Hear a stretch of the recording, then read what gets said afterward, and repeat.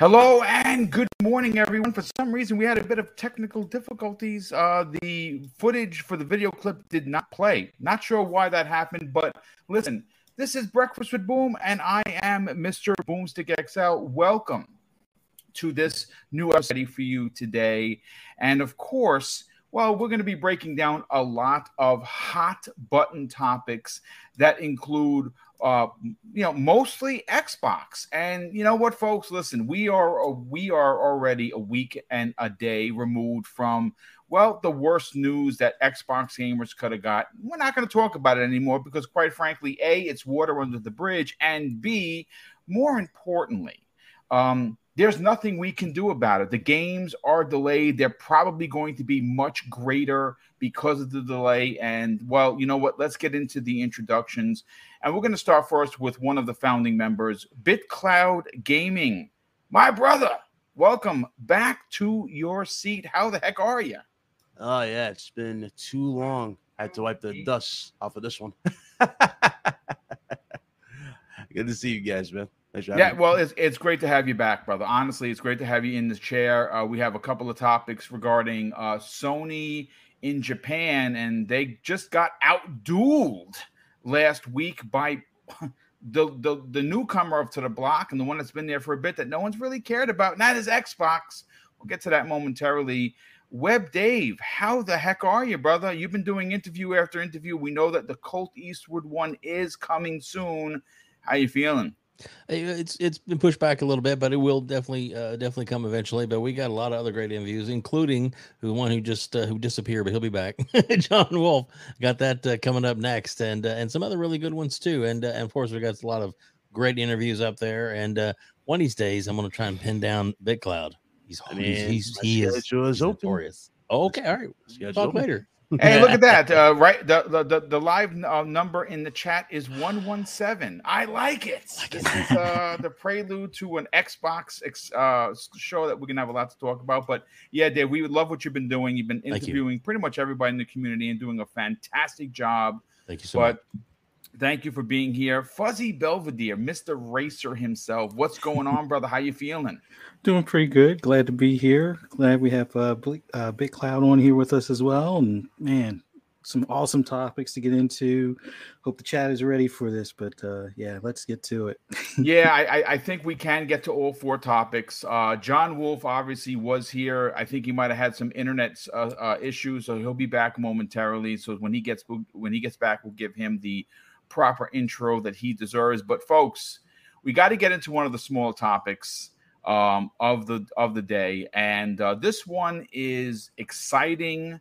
It is small, but it's still worthy of a conversation simply because, well, for the first time in 8 long years in Japan, the Series S topped the PlayStation 5 in weekly sales. And this hasn't happened, folks, since 2014. I mean, ouch. But what's interesting, okay, folks, is, again, this is just a 1-week sale. It is a mini SML victory for Xbox, but it's a victory that I think that when you take a step back and you look at it from a third-person perspective, there is something to be said about this conversation that we're about to have. Now, let's get into the actual numbers. The numbers for Xbox Series S versus the PlayStation 5. Well, it was nearly 3-1, folks. The Xbox Series S, not including the X, sold 6,120 units that week, as opposed to the PlayStation 5 and the PlayStation 5 Digital Edition, which only sold at 2693. Now, what's interesting is that in that same week, the Xbox Series X sold 3,508 units. Now, again, folks, this isn't a ticker tape parade. This isn't Microsoft is winning Japan. This isn't Sony and Nintendo or hiding in the corner. It's their home turf. But why this is a conversation on today's show is because, quite frankly, this is a bit of good news for Xbox in that region. And why it's important is that for the most part, Xbox games, well, they don't really sell boxed games over there. They sell them digitally, and digitally seems to be I don't know how to even explain it. The digital era for Japan has come in a big way. A lot of their gamers, they're gaming on their phones, they're gaming on their tablets, they're gaming on their portable computers, they're gaming in cafes. And quite frankly, the Series S is a small console. We know that they do like tech, and we know they like tech that's a little bit smaller. And quite frankly, the S compared to the PlayStation 5 or even its own Series X is significant. And we're seeing more. I don't know about you folks, but in my personal timeline, I keep getting hit after hit. Usually it's 5 and 6, sometimes even 10 times a day, where I'm seeing someone from Japan. Hey, I just got an Xbox. And of course, like Boom would do with everyone here, welcome them to the family. Welcome to Xbox family, because that's what we're supposed to do. We're a world apart, but that doesn't mean that we're not, an extended Xbox family. Big Cloud, I want to go to you first because you are our resident professional PlayStation representative. How big of a deal is this for Xbox, considering that they have had some pretty bad years in Japan existing along PlayStation and Nintendo? I mean, that's kind of an understatement, right? There's been months when they did like 100 units back then. Yeah. But now they're actually doing great. It's good. It's good. Again, I know a lot of people try to downplay it. They're like, well, it's not on a consistent basis. I look at it like this. Look at it as motivation for Sony to even step it up even further in those territories. One thing Sony has done this generation, which is different from previous, is that they really, really went all out in the US. They kind of abandoned, it felt like, Japan to Nintendo altogether. And I really do think that they need to put a lot more effort into it, type of thing, to get back on the graces of pretty much what we're seeing with Japan. That's why I see it personally. And again, we don't even have no updates on this show that we're supposed to get, the showcase. So we don't know what's really going to happen. You would think Sony has an ace up their sleeve. You would think Sony has something planned for this year, but that's the thing. You just don't know, right? That's like the crazy unknown right now. So that's kind of where I'm at with the whole thing, though. It's cool to see. It's going to be interesting to see next year as well, like how far they get and where exactly they stand afterwards. But right now, it's really, you can really take it either way. There's a lot of people having theories about it, which are interesting. There's a lot of takes on it.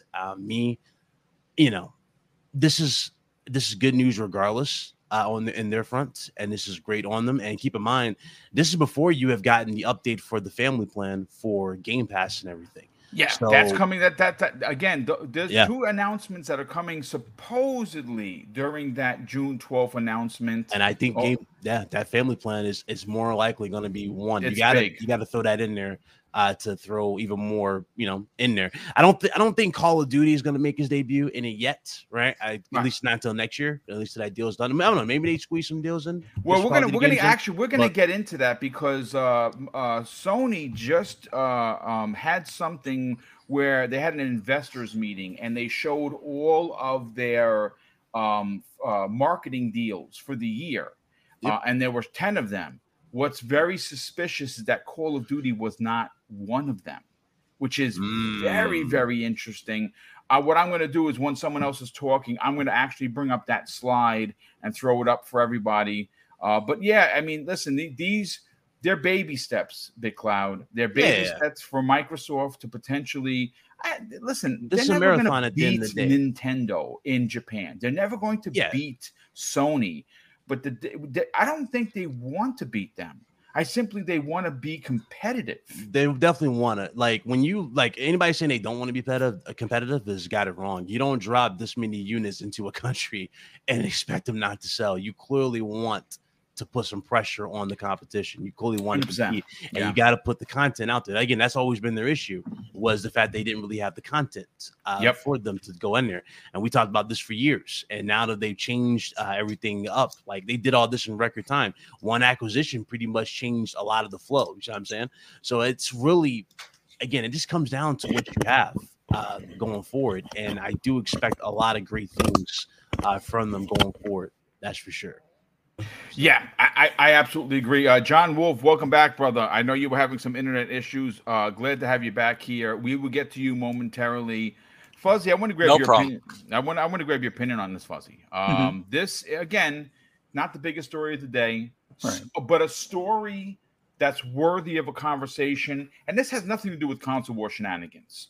What this is telling me is that the Series S that has been taking the many eyes, in gaming, and it's in that region of the world, they have notoriously failed. This time around, well, it looks like they're starting to gain some ground. Now, again, folks, it's only a week, so you can't, again, throw no ticker tape parade.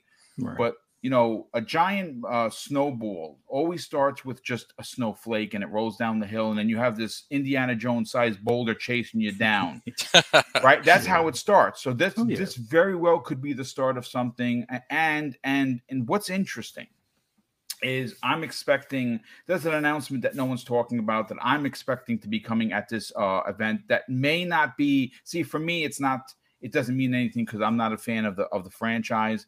But not every announcement has to be for me, and that is that Persona 5 and Persona 5 Royal will be coming to Xbox for the first time, and I believe it's going to be dropping in the Game Pass. Now, granted, that's not. I have no connections to Xbox. I have no inside source.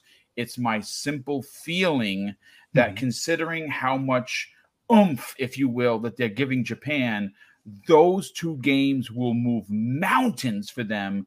And those are still very popular games, so much so that people play them yearly, specifically Persona 5 and Royale for that matter. So it's going to be interesting. What are your thoughts on this announcement that they nearly moved as many as 3-1 as opposed to PlayStation 5? Now, granted, Fuzzy, we understand Sony's having an issue getting these consoles out there, right? We know that there's some sort of an issue with chips. What are your thoughts on this? Is it simply just mathematics, or are they starting to move the needle in Japan?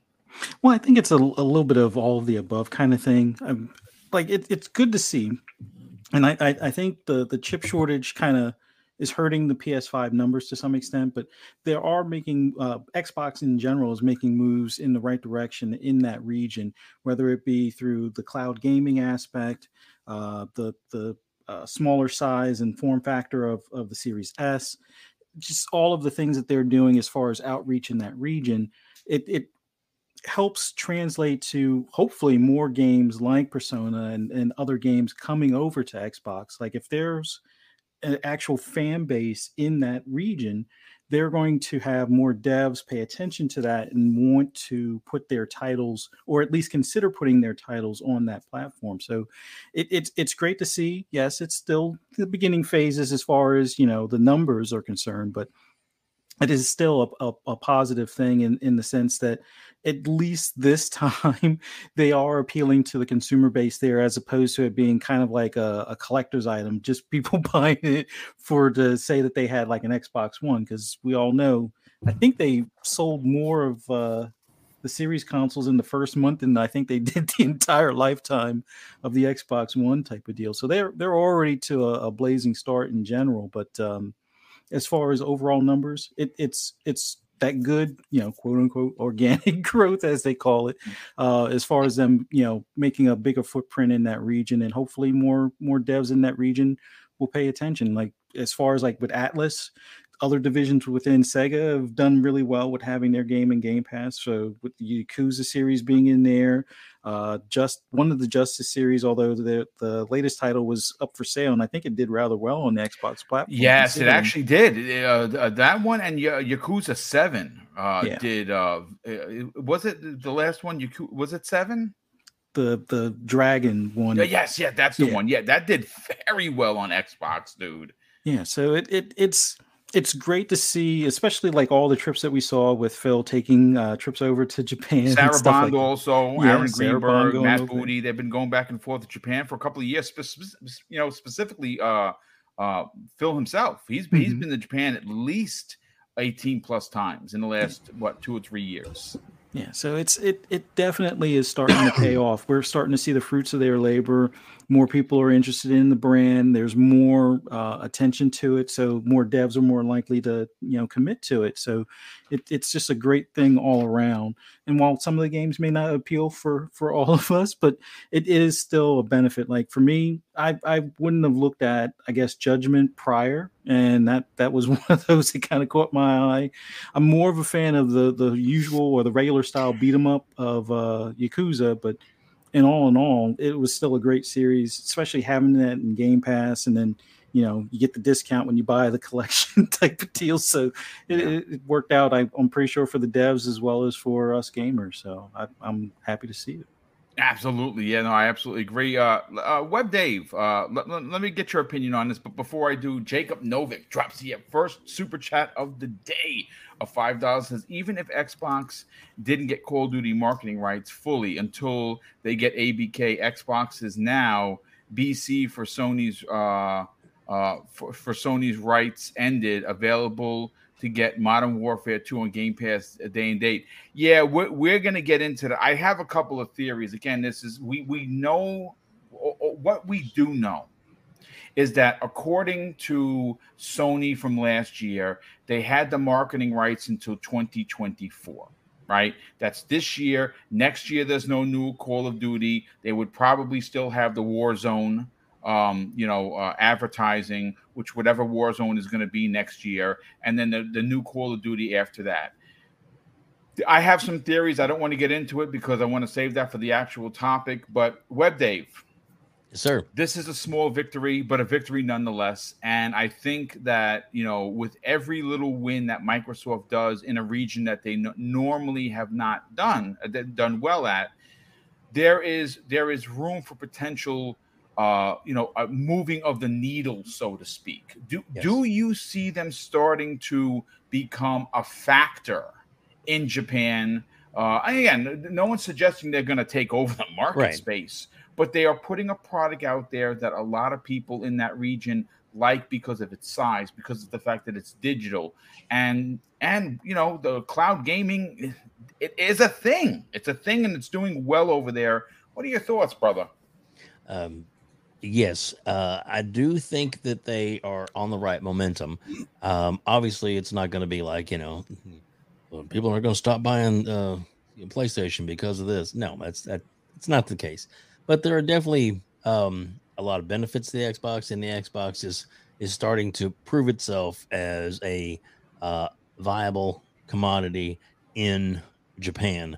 I'm really looking forward to the Indies showcase that they're doing in Japan that Microsoft is actually participating in.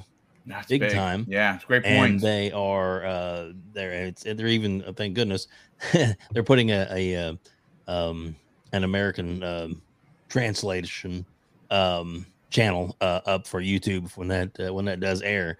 So we'll be able to to be able to see what all goes on. I think it's a 2-day event. The first day is going to be on independent titles that are already out, and then also a showcase the next day of new games that are coming out. Where we're probably, from what we're understanding, is that some of those titles, when they do their presentation, will also say coming day and date in Game Pass, which will be starting to help plant the seeds even more for not their domination of Japan by any means, but getting a good foothold and getting themselves in a good position in Japan is important. Phil said that numerous times. He really wants it to happen, and I think that they're on the right track. Is it a good sign that this happens? Yes, of course. Is there different reasons? Could be lower stock, particular, next week. If it happens again or the week after, 2 or 3 weeks or a month worth of this, then then you can say, okay, this is really looking good for Xbox. But if it's like a 180 the next week, total numbers are total opposite, because of stock, coming up for Sony, then it's going to be, like, well, that was a nice little boost. Let's hope they can do that again. But the real proof, I think, is going to be in the consistency of them actually not necessarily beating Sony, but their numbers being up to or better than Sony's for at least a little while. That'll really be the proof that they're on the right track. I absolutely agree. I think you're onto something with that. And like I said, we do know that, and this came way of Sarah Bond going back. I think it was the end of last year that Microsoft is working with 200 indie developers in Japan. Yes. And that's a big deal. Listen, I know that a lot of people love their AAA stuff. I get it. Who doesn't love a AAA bomb like a Call of Duty or Titanfall or a Destiny or Division?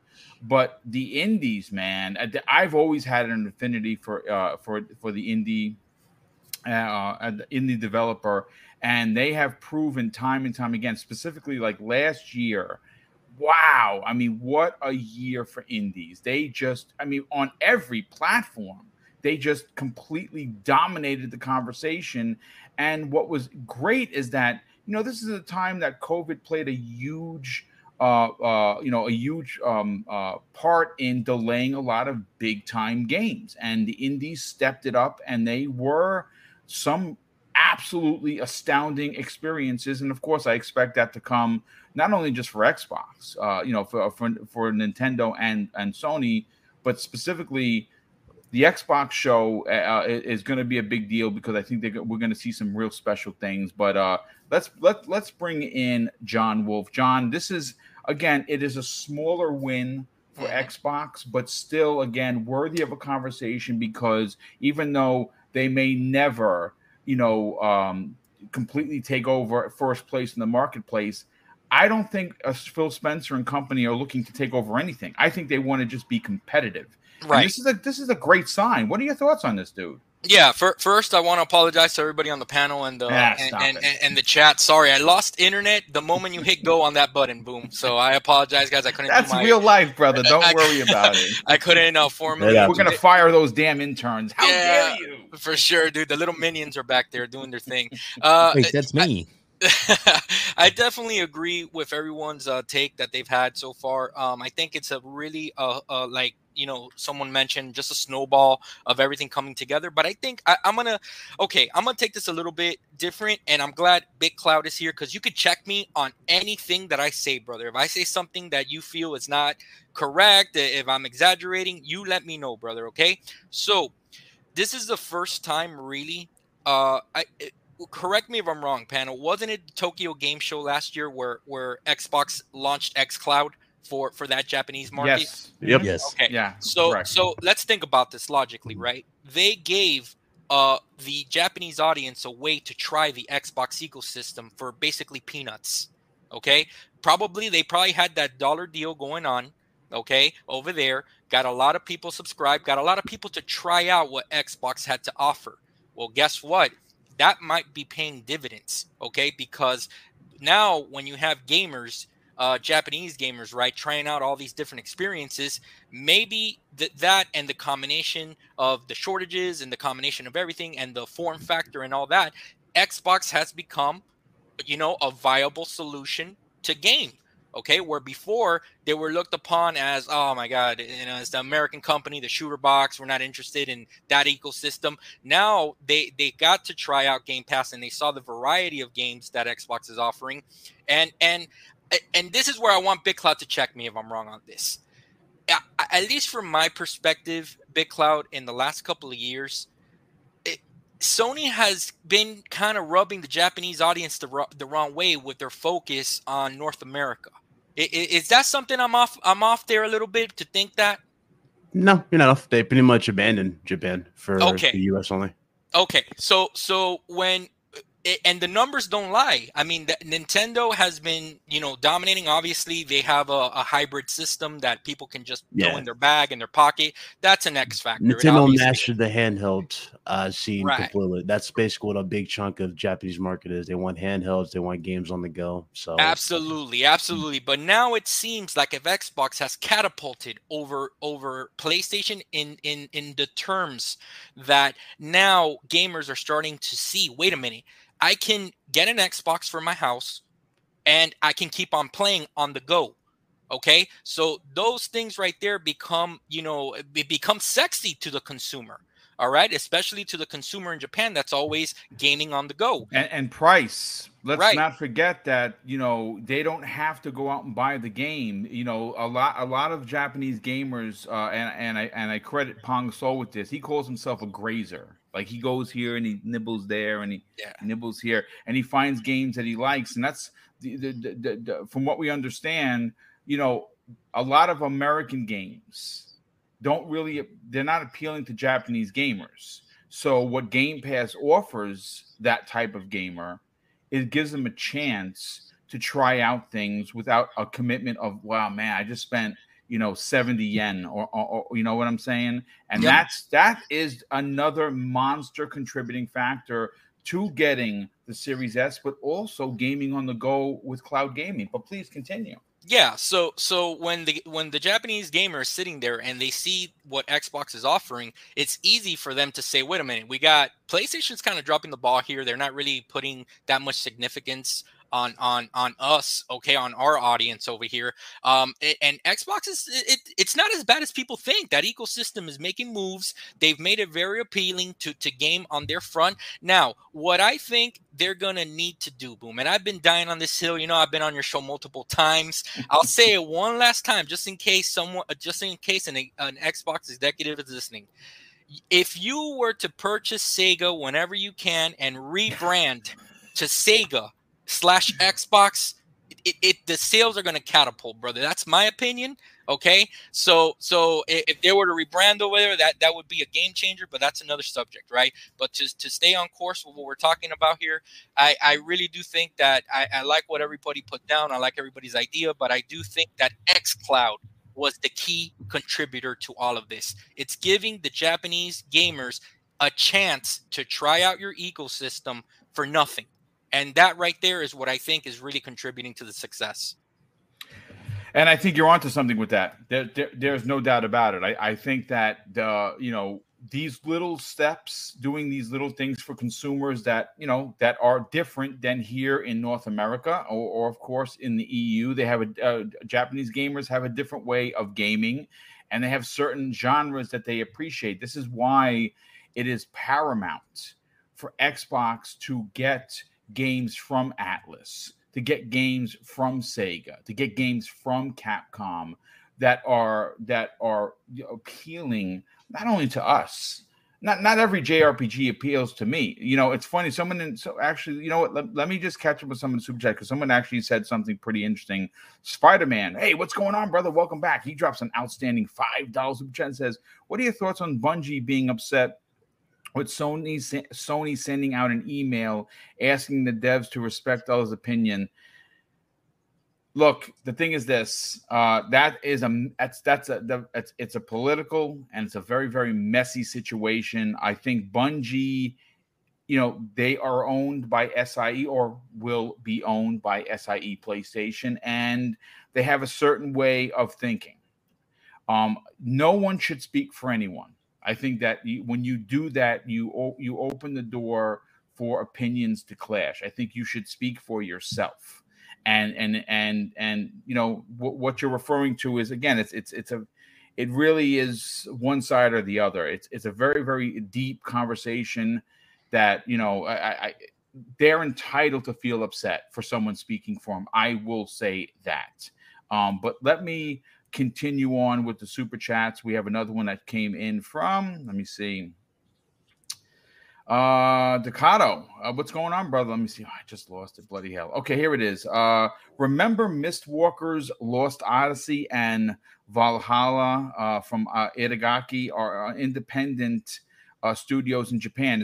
It's funny you should say that, because Itagaki just opened up a Twitter account talking about his new game. And he, I think it was last year, had reached out and said, hey, Valhalla Games is right here, Microsoft. If you want to acquire me, now whether that was in jest or not, I think the guy still has it. I'd love to see him bring his form of Ninja Gaiden to Xbox in a spiritual successor. I actually just tweeted at him this morning, as a matter of fact. And what's funny? the other day, now I don't know how many people actually know about this, but you can actually get Microsoft points for just playing games. You can pay for your Game Pass. You can get monies. I bought a movie. I bought what's the vampire film, the Marvel one? Morbius. I bought Morbius the other day. It's what me and Mrs. Boom it's on movie night tonight. It's what we're gonna watch, and they paid 13 of the $20. Thanks, Xbox. For all I did was play games, and the Microsoft Rewards is a real deal. And one of the 10-point questions, which I thought was odd, and I actually tweeted it, and I got a lot of feedback from it, was asking which Xbox 360 game did you prefer better, Blue Dragon or Lost Odyssey? Now that's a tough one because both games are good, but I picked Lost Odyssey because Lost Odyssey was dope. That was epic. Epic game. I think it was 4 discs, man. It was huge. But here's the thing. How many people in this community have been talking about getting a remaster or a remake? I would love to see the Final Fantasy VII level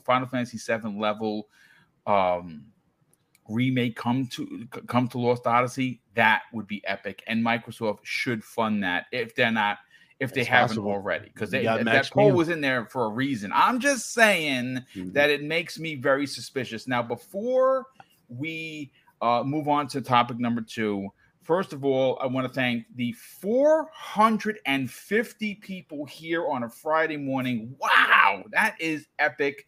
I certainly appreciate you supporting Double Barrel Gaming and checking out this show. We have some real epic topics. But there is one other thing that I want to discuss. The other day, unbeknownst to me, Zemi Games, who was obviously a member of Breakfast with Boom and moved on to the Xbox Factor podcast, did something really cool. And he filled out an application and recommended me for the Xbox MVP program. Now, I didn't even know what that was. I knew about ambassadors, but I didn't know what the MVP program was. And well, he did it. And a lot of people sent in applications for me as well. If you feel that I represent Xbox in a way, or more specifically, the entire community as a whole in a proper manner, and you want to do it, I'm going to drop the link in there. I'm going to be honest with you. That's big. That's like Microsoft has just called me up to the big leagues. Big. I don't think I'm going to get it, to be honest. And boom. Let me just tell you, okay, from someone that just started doing this about 3 or 4 months ago, one of the big inspiring factors was your channel and your content, and it obviously, and everyone here I think will agree unanimously, if anyone should be representative of the Xbox brand, Boom, you definitely deserve that.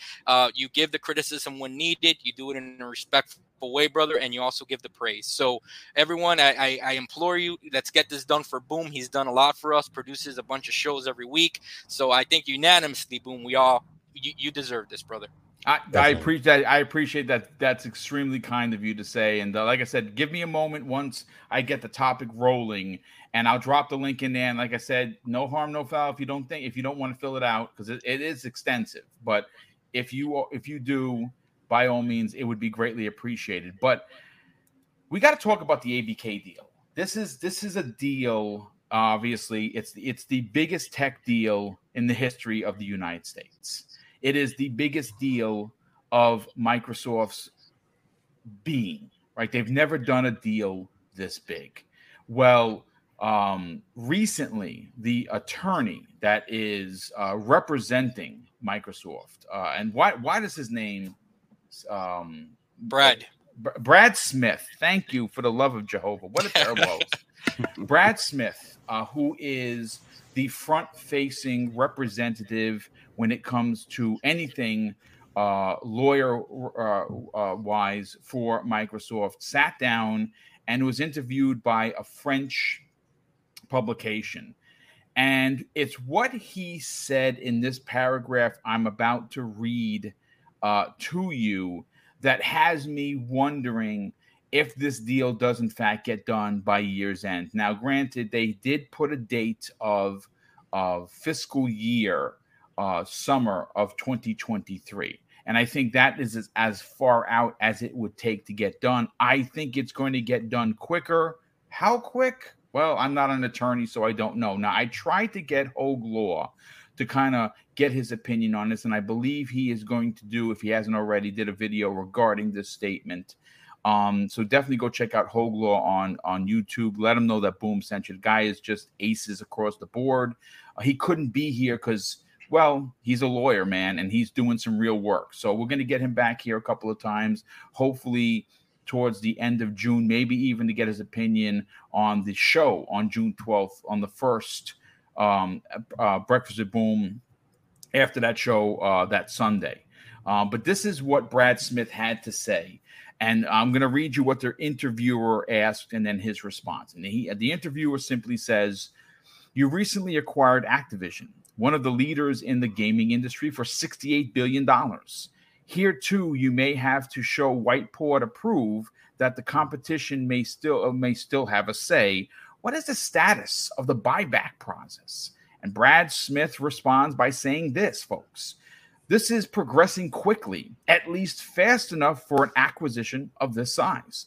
We have received requests for information on this subject here in Brussels, but also in London and in Washington. We answer questions, give briefings, and give the requested information. One of our lawyers summed up the situation by saying, 'We are coming to the end of the beginning. Now we are starting the beginning of the middle.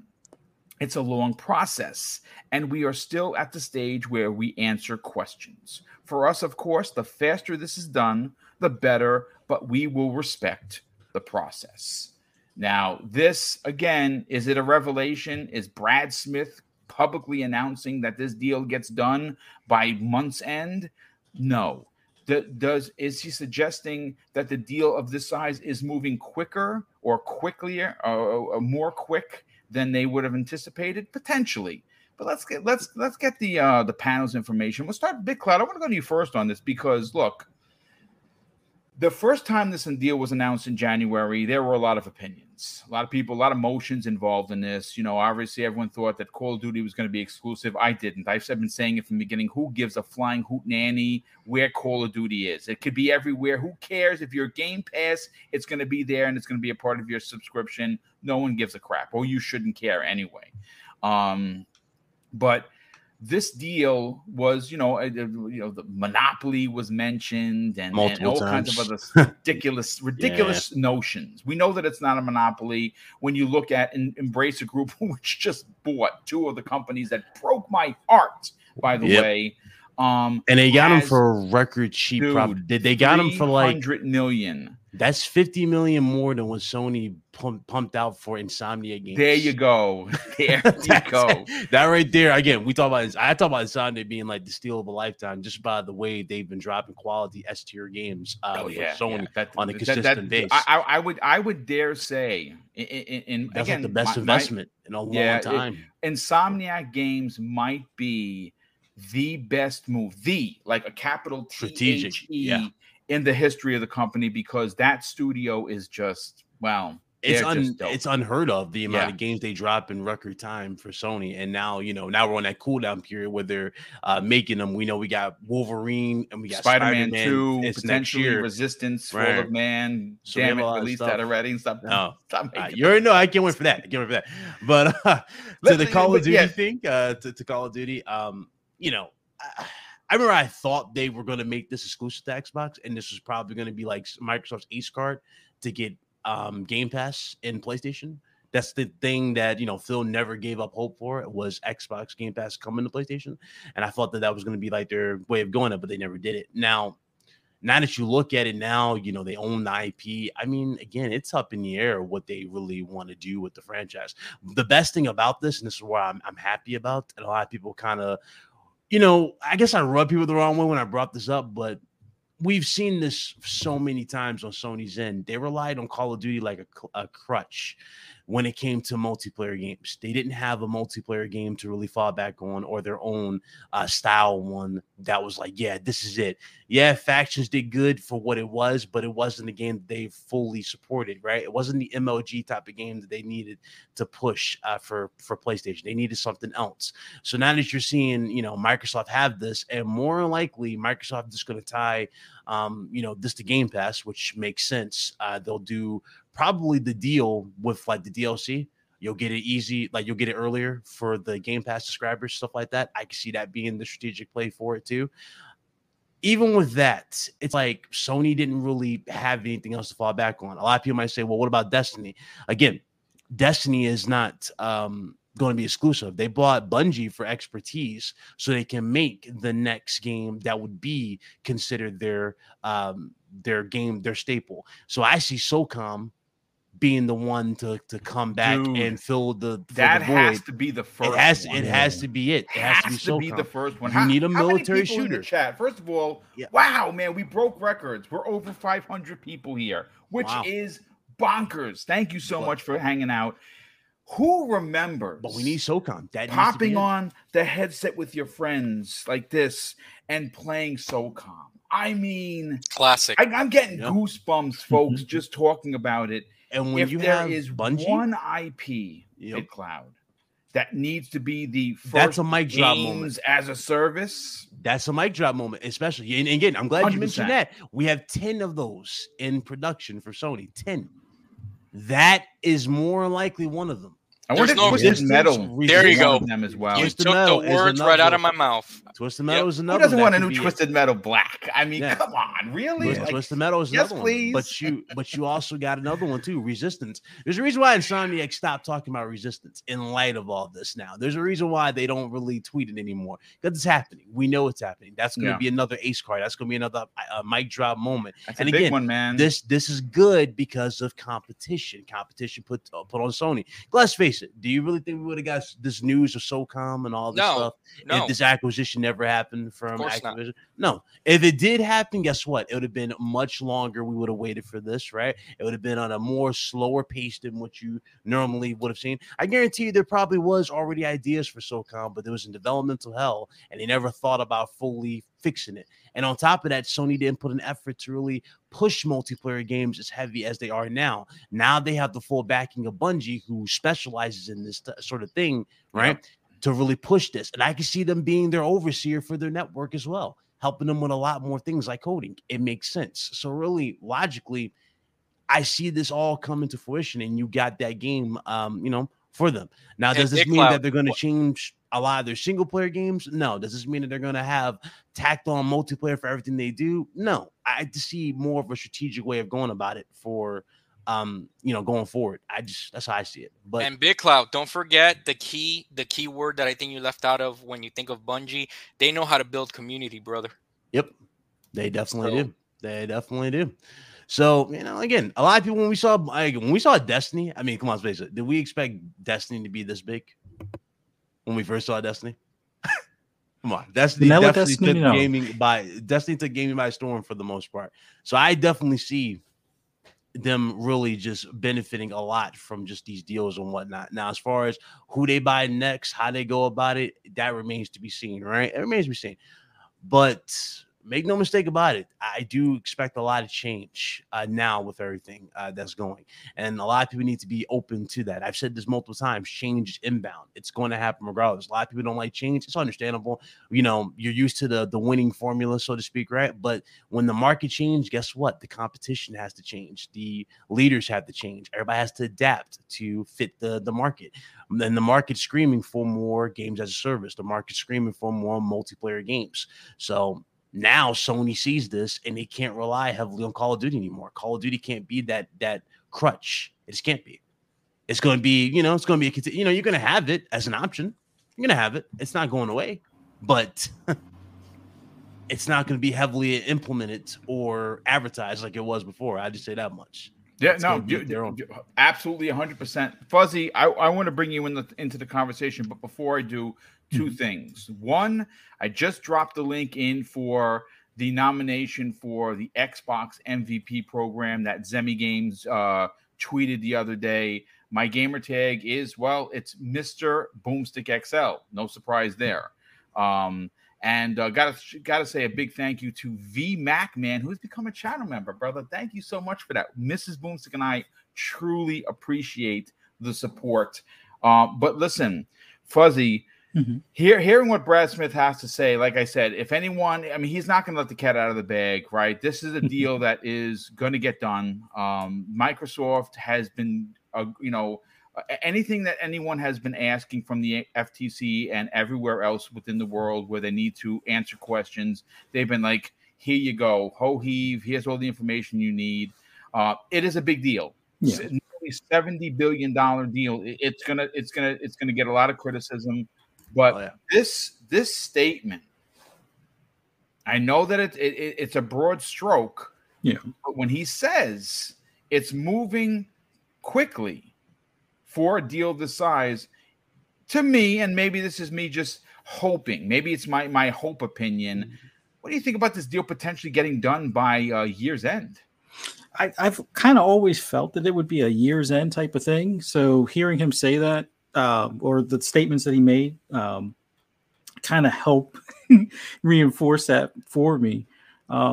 I was hoping before, a few senators made some big to do about this stuff, that it would be something wrapped up like by end of August, early September. I know they projected, end of, first quarter 2022 or by the end of 2022, which is into 2023 or something like that. But I kind of figured they wanted this deal, considering that the groundwork was kind of started around the tail end of last year, that they would want it, full circle by the end of this year, and maybe sooner if at all possible. So hearing that, Brad Smith is making those statements, it goes to show that all the fluster that we saw on Twitter and some of the news circles and things like that, it was just more so for show than anything.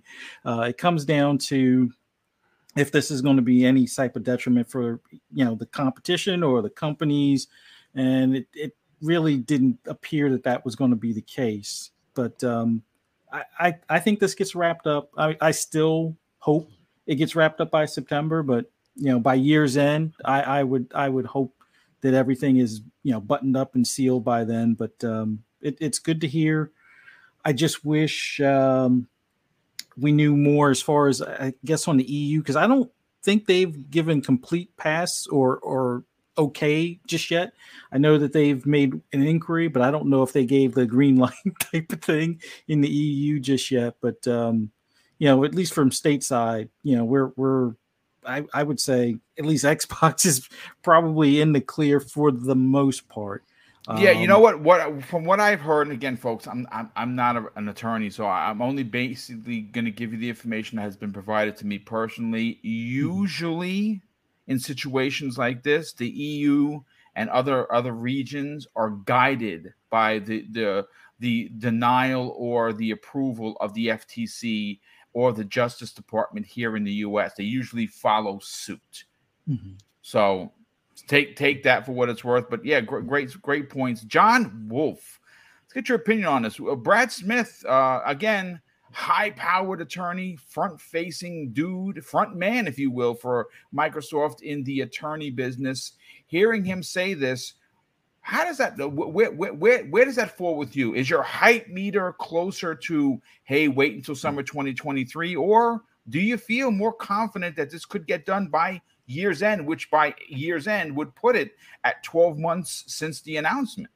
Yeah, I think that his announcement, even he, in his own words, is saying that he's pleasantly surprised how fast it's moving along for the deal being one of the biggest tech deals ever made. So I think that that's something that he is surprised by, which if he's surprised, right, and he was kind of expecting this to go for the long run, it should catch everyone. It should pleasantly surprised that it's moving along so fast. Now, obviously, in my industry, we are part of audits and reviews and stuff like that. There's a lot of back and forth, and he gets into it a little bit there, where he's saying that they ask us for stuff, we provide it, and we move on. It looks like whatever they are providing I mean, whatever they are requesting, they're able to provide in a timely fashion. And unless there's a big hiccup here, boom, there's definitely no way that this should take longer or go bleed into next year.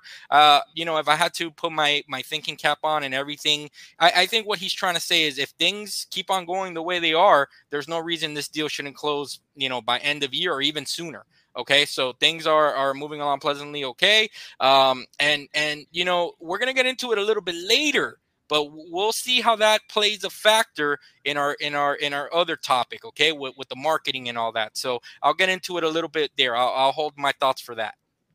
Yeah, no problem. No problem. Real quick, Jacob Novick drops an additional $2 super chat and says, idea for June's last thing, the ABK deal is done. Yeah, that would be something. That would be something, but I think that is going to come the way of a massive press release, specifically from either Satya Nadella or more specifically, it's probably going to be Phil Spencer because he's the head of Microsoft, gaming now. And that will be a big press release. It'll be a big blog.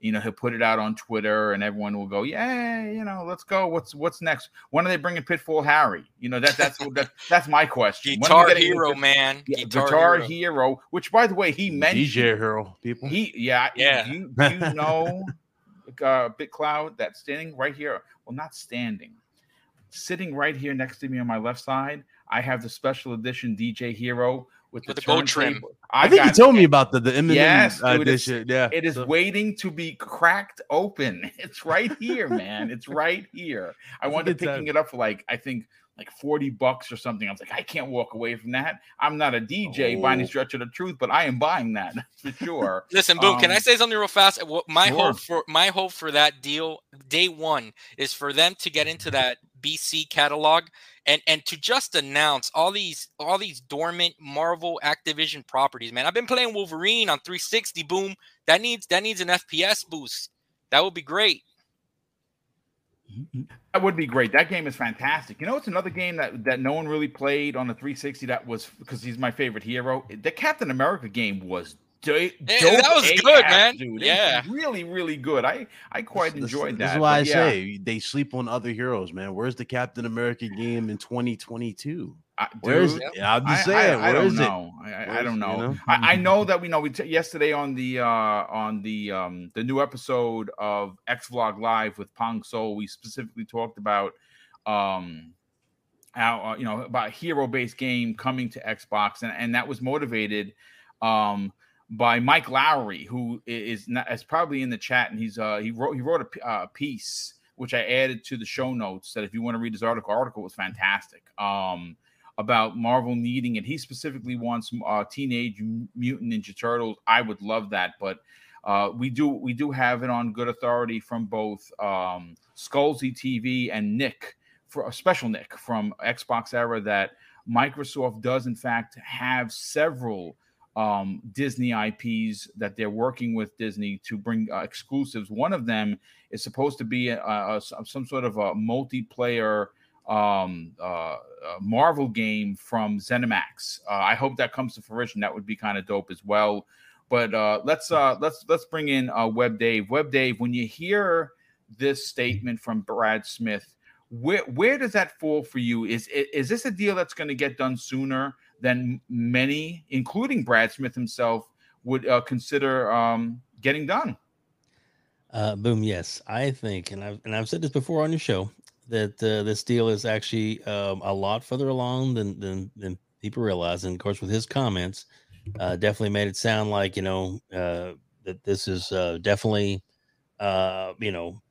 they're doing what they need to do, which is basically as soon as they request something, they put it out there, they go through that process, they're on to the next. And I have a feeling that I'm so confident that this is going to get done this year. I mean, if it doesn't get done this year, I'd shave my face. I'm just saying. And trust me, I haven't had a clean shaven face since my engagement pictures. So that's a long time ago.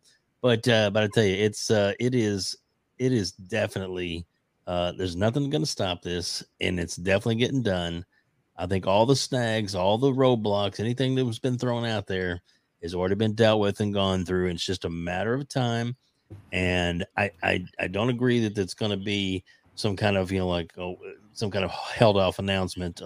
Somebody in the chat was hoping for, because I think because that it's, has to do with the stock market and things like that, that, that it's, as soon as this deal is announced, it's just going to be like the Bethesda deal, that they're going to be like, oh, tomorrow we're going to have a round table meeting, and they'll have a big showcase. They'll have a big presentation to kind of explain everything. And then Phil can explain, what's going to be exclusive, what's not going to be exclusive, what's going to be, multi-plat or whatever. He'll go into great detail at that time, and at that time only, once the deal is done.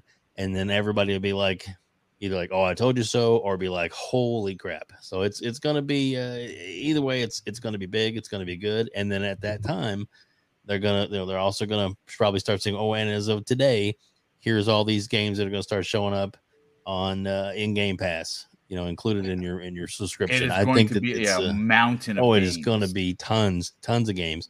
And plus, I mean, they have, especially with the PC titles they have available.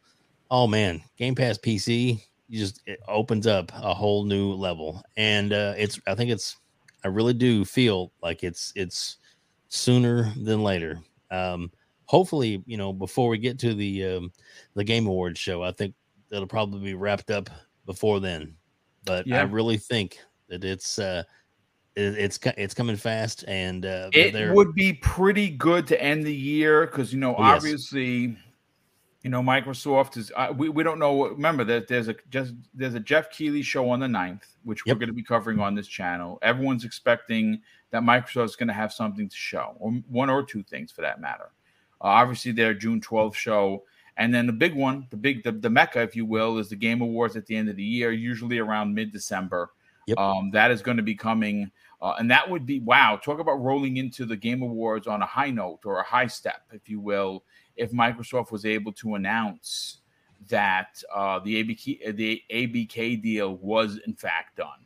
That would be something. Real quick, Elvin Gully drops an outstanding and very generous $10 super chat, and he says this: I may come off as a fanboy, but I actually hate the ABK deal. I would have rather had WB, Ubisoft, and the studios Embracer Group bought from Square as exclusives than ABK multiplats. I mean, I said this publicly before, I'll say it again.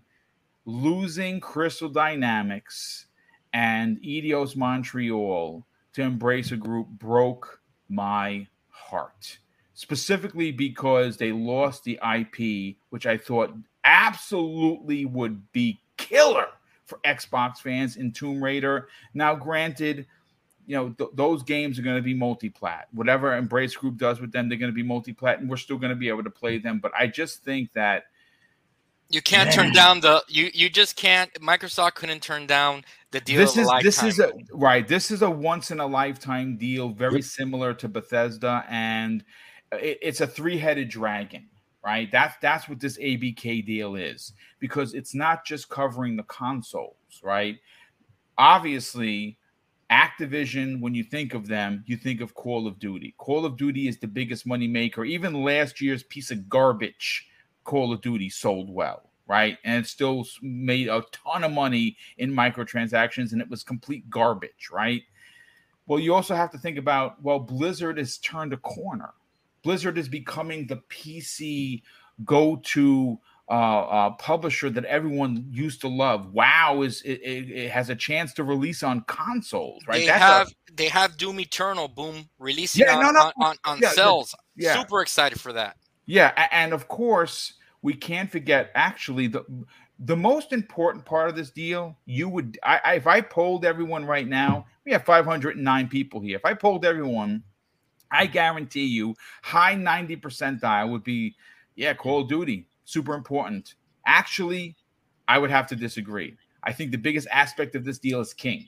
King is right neck and neck as the number one most money-making aspect of mobile.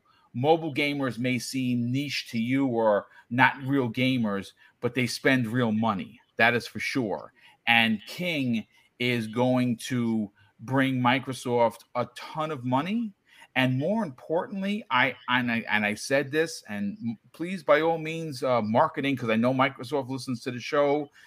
Xbox Game Pass for mobile, that should be a thing. $5 a month gets you all of these perks and gets you, Candy Crush in there, the Maximum Edition, and it's going to sell. And we know how many people play mobile, so that would be something. But I want to move on to a big topic. But before I do, I got to say a big thank you to On the Bright Side. He drops a very generous $10 super chat. Thank you for the generosity and welcome to the show. It's a name that I don't recall, so I hope that you're finding the channel for the first time. He says this: Microsoft fiscal year 2022 ends on 6/30. That is absolutely correct. Is it possible, as part of the $70 billion deal, Modern Warfare 2 will be showcased by Microsoft in June? Then at the end of the presentation, Game Pass is included with all other platforms, platform logos. Now this is where we get into topic. This one I reserved for the end because I think it's going to take up a significant a part of it. And something, I'm trying to get to everyone, and I love my thing is this: if you're new to the channel, and as you can see, I post a lot, I'm saying hello to everybody, and that's not a bot doing it for me. I'm literally, as you see me, I'm typing as everyone else is speaking. I try to, and it's a lot of people, and I've said a lot of messages. I try to welcome everybody here, new, old, and otherwise, because we don't have a show without you, and I definitely appreciate you being here. So let's get into topic number 3, folks. Now, this week, good friend of this program, great friend of this community, Idle Sloth, posted something like he does. Now, he is what I consider to be a sleuth when it comes to finding new information. He just always seems to be ahead of the game.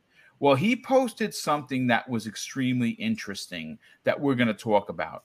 And this week, Sony was showing off to investors its marketing deals for 2022, right? This year.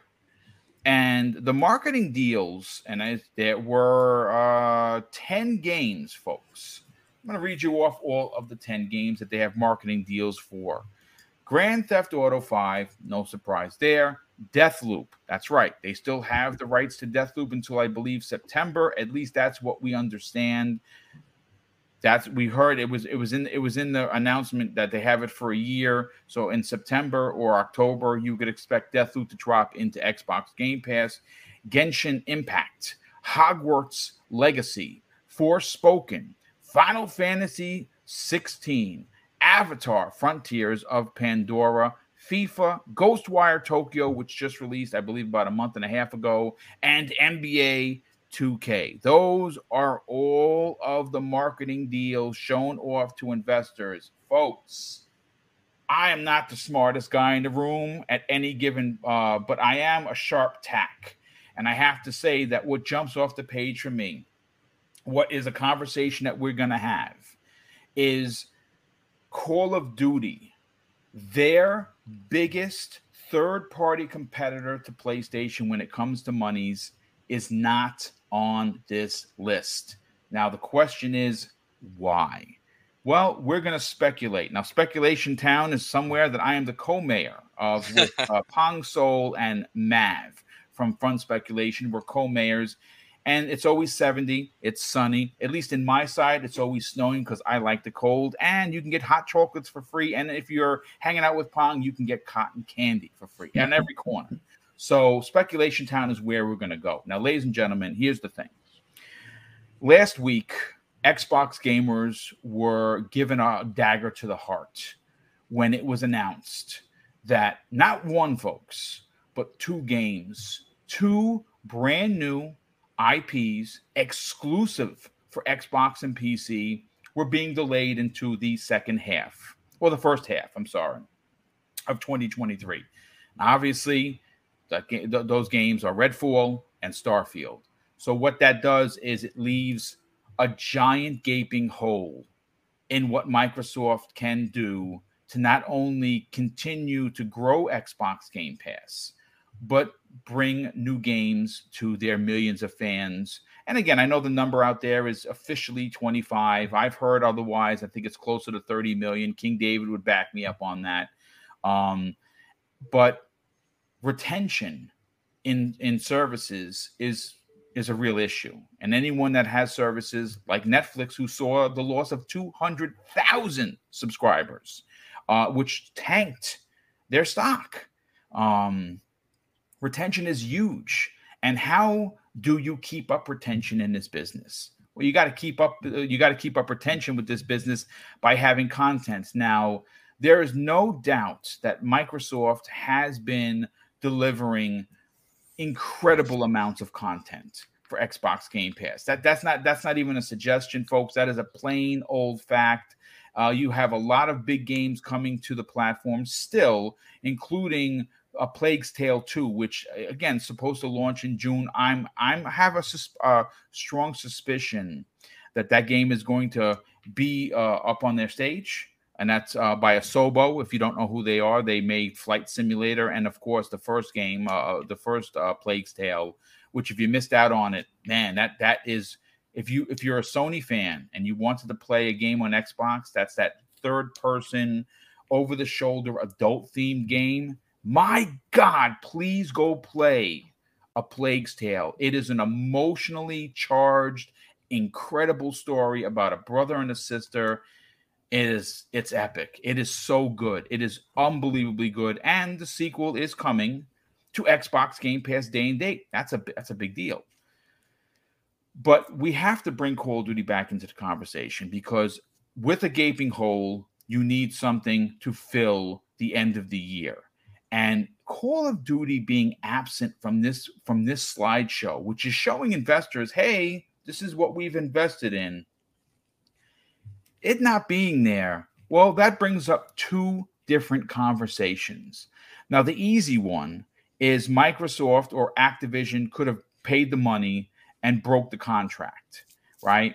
That's definitely a possibility. It would have cost them millions and millions of dollars. But the other side of the coin, and this is pretty interesting, I found out recently that a marketing deal for Call of Duty is upwards of $300 million for that 1 year. $300 million. Now, this is $300 million is exactly what Embracer Group spent for 50 IP, as well as Crystal Dynamics and Eidos Montreal. Think about that for a second. For marketing rights versus, hey, we now own 50 IP that includes Lara Croft, Legacy of Kain, and Deus Ex, on top of 47 others. They have these two monster studios that released incredible games, one of which, okay, say what you want about Avengers. Maybe it wasn't your cup of tea. I hear you. But they did do Tomb Raider, Rise of the Tomb Raider. They did the trilogy, and it was amazing. And recently, Guardians of the Galaxy. Well, that's a hit. If you missed out on that game, please play it because it's amazing. I have to go first to. I'm going to go to Fuzzy first on this because Fuzzy, you have a lot to say. Mm-hmm. This is auspicious at the least. Oh yeah. Again, we know that Sony isn't shy about putting it out there that they're holding all the cards. And those 10 IPs that I read is basically holding all the cards for third party. Now, it may be not for everyone, and I hear you. I absolutely hear you if that's the case. But Call of Duty not being in that slide, man, dude, that raises a heck of a lot more questions than it does answer.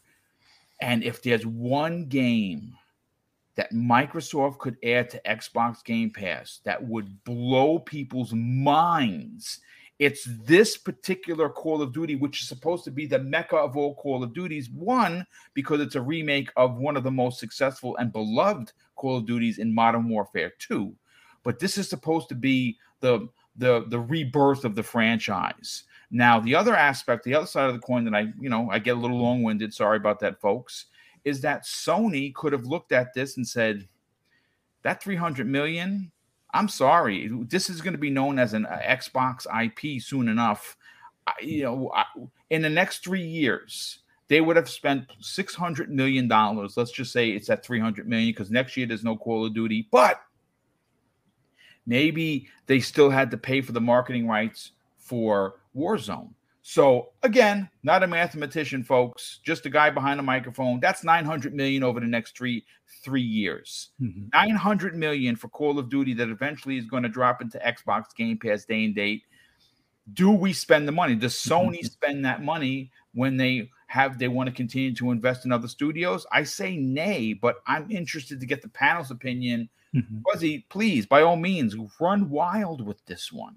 Well, you and Big Cloud had kind of hinted to this before. It's like with them using this as a crutch for so many years, now it would be essentially advertising for their competitor to some extent. Yep. I mean, you already have people like GameStop and other stores putting up signs like, "Oh yeah, be careful of which console you buy because this is going to be your Call of Duty is going to be on Xbox type of thing." So, and even though it's still a multi-plat type of deal, that type of stuff, it would be counterintuitive for Sony to, put more money behind something that could just backfire on them in the advertising space. But I honestly believe they had to not that they have to distance themselves from Call of Duty. They still have, whatever map packs or, buffs or things like that you'll get as far as perks. Being a PlayStation player when you buy Call of Duty on that console. But for the most part, it's one of those things. They're probably better off now turning their attention as far as until their games as a service lineup is fully, out there. Things like FIFA are going to be a better bet. I mean, even Grand Theft Auto, when they had that like free month or free 6 months of online or something like that, that's why it was like a little bit cheaper on PlayStation. Focusing on things like that are probably the better move, at least at this point, considering that those they can, directly correlate. Okay, this equaled X amount of sales specifically on our platform. If they were to start pushing Call of Duty like they used to in the past, it could be like, well, we're not seeing as much of a return, and how much of the ones that we're not seeing as a return are actually buying the competition's console because of what's coming down the pipeline as far as that being one of their brands or one of their IPs. So it's I thought it was weird. I didn't know how recent that picture was when I saw put it out there, because if it was like a couple of years ago or like a year or so ago, it made sense to me as far as seeing Ghostwire up there, seeing Deathloop up there, and things like that. Of Call of Duty though, man, makes me twirl the mustache. You know what I'm saying? Yeah. So it does stand to reason that, because I know some people have joked about it before. It's like, well, if Xbox were to indirectly break that contract and pay the money, they're kind of paying themselves to pay Sony to get out of the deal anyway. Because if you're acquiring the company you're paying, you're getting that money back. But then if that company has to give the money back to Sony, I mean, I think at this point, considering that, some of the pushback that they got from last week and stuff like that, I think something like this will drop some jaws at the event. Yeah, it may not be a first party IP, but it's still the biggest. Like you were saying earlier, as one of the worst Call of Duties, still outsold just about every game out there, other than maybe Elden Ring, and it was like one of the bottom of the barrel, Call of Duties, and it still hit 10 or 11 million. So it's like, yeah, they had 10 squares, Fuzzy, 10 little squares to advertise Call of Duty, and they chose not to put it on there. Just think about that for a second. Yeah, no, John, we're going to come to you momentarily because that's a fantastic point. Again, I do want to kind of bang the hammer on that particular point specifically because, like I said, Call of Duty for the last 5, it might even be more years than that. Since remember when it was on Xbox 360.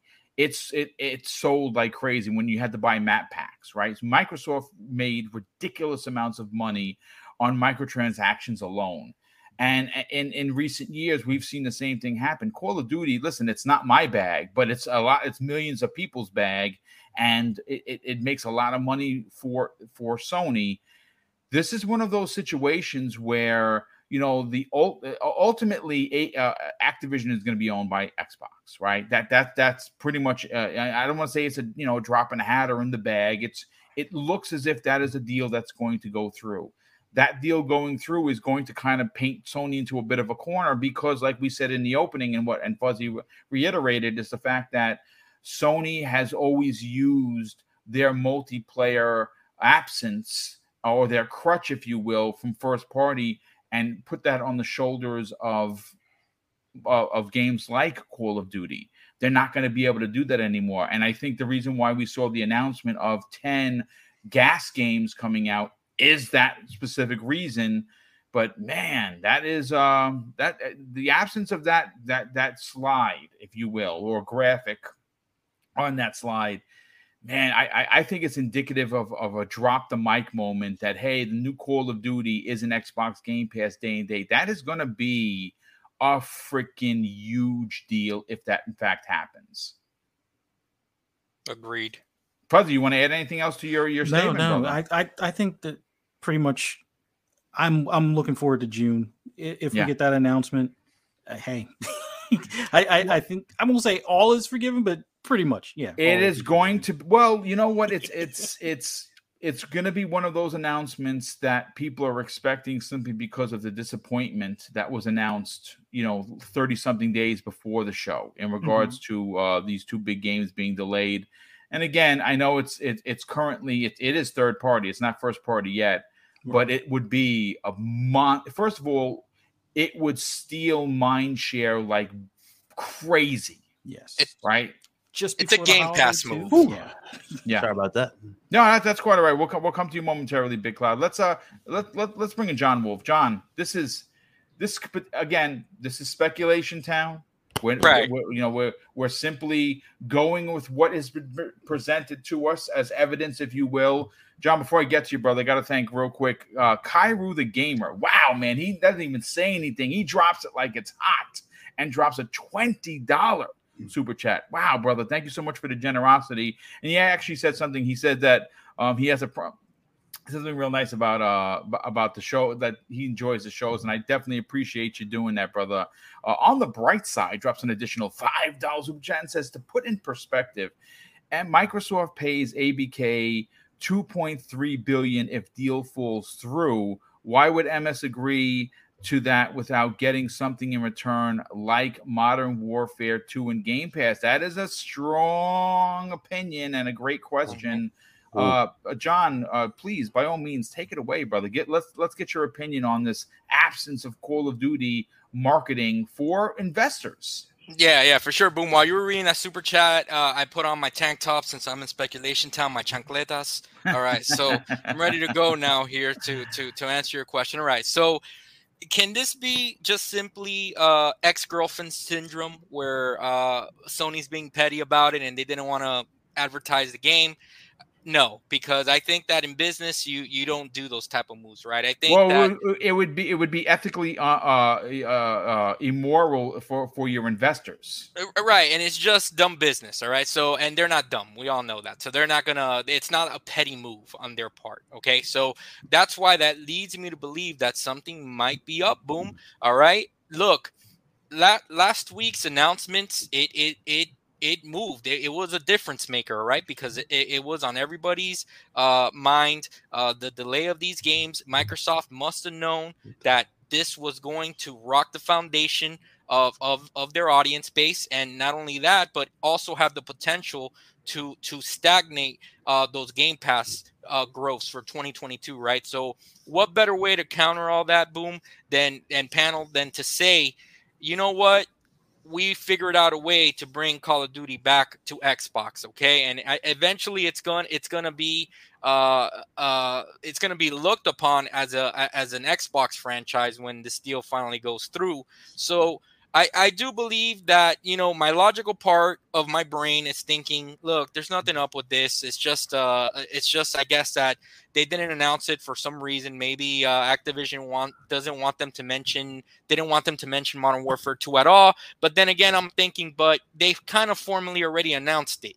You know what I'm saying? So it's not like it's hidden away. So that's why I also think that yeah, there might be something up here. Microsoft, they know right now that their audience and is hungry for something, right? And this move is not really to appease not the hardcore fans, because the hardcore fans, we're more engaged in those exclusives that were coming out, but this is obviously to move the needle. If they do a move like this and they figured out how to do this is a move for Game Pass, right? Yes, This is a Game Pass move. They want to dominate the holiday by being able to say we have Modern Warfare 2 on Game Pass. And you know what? Look, I like talking to my cousin every now and then when it comes to the gaming industry, because even though that he games, he's your your average NBA 2K, UFC, Madden player, okay, and Call of Duty. Those are the games that he plays. He doesn't two or three games he buys yearly, and that's it. Yeah, and that's it. So he's not really in the weeds like I am, and I like having conversations with him because it grounds you and it makes you realize that even though we're in the thick of things, we're in the trenches, we know the little ins and outs. Boom, he didn't even know that Starfield was delayed. I spoke to him yesterday. He had no idea. Okay, he's like, oh, all right, well, it's coming out next year. And I go, exactly. So let me ask you a question. I put this question out to him. If you're our Game Pass subscriber and you're expecting that game, what would you expect them to do logically? And he told me, oh, I would expect them to replace it with something. And I go, exactly. So you as an average consumer, you're expecting Xbox to come out and replace one of their biggest titles that they had promised for their audience with something that can match it or exceed it, right? Sorry, guys. I know that us hardcore, and I'm using quotation, us hardcore fans see Call of Duty and we roll our eyes. We're like, oh my God, another. It's a game changer, guys. That title has power. All right. That was one of the reasons, that Microsoft is going after Activision. And if they can already get the ball rolling with getting Call of Duty associated to Xbox, you best believe that they're going to do this move. And it makes all the logical sense to me. I look, at the end of the day, might it just be, are we reading too much into it? Maybe, I don't know, but I definitely think that there's something up. And I'll tell you what, if another needle mover, okay, if Xbox comes out in their June 12th showcase and they were able to also put all previous Call of Duties in Game Pass, brother, that makes headlines. That is would be in the as the paper say, stop the presses kind of information. Seriously, look again, and a question that I posed to my cousin yesterday, the casual gamer. Hey, if Call of Duty Modern Warfare 2 was in Game Pass, would you subscribe? He's not subscribed currently. Okay, right. He said, how much I got to pay? I told him $9.99 or $14.99 if you want to take it on the go. He said, I'll sign up day one. Yeah, that's straight from his mouth, right? So how many other people won't there be out there that if they can push this thing, boom, this is Xbox's way not to appease the hardcore, because obviously we're all going to be butthurt by the news and all that, but this is a way that they can keep on the momentum that they were going on, and I do think that if they were able to achieve this, it's a good business move on their end. It's a I'm going to put on, folks, hold on. Where's my hat? I don't have it here. I'm going to put on my my virtual tinfoil hat right now, and I'm gonna go to BitCloud on this. Okay, now we know for an absolute fact. Again, this is let me back this statement up. The rumor is that Microsoft, quote unquote, paid extra for chip to be up on front of the line when it comes to making for the chip supply, right? For the chip right. Yeah. This is the running rumor, right? Now, I had suggested in the opening of this topic that maybe this was a Sony thing. Everyone thinks that Microsoft broke the contract and Activision came in with the crowbar and broke it in.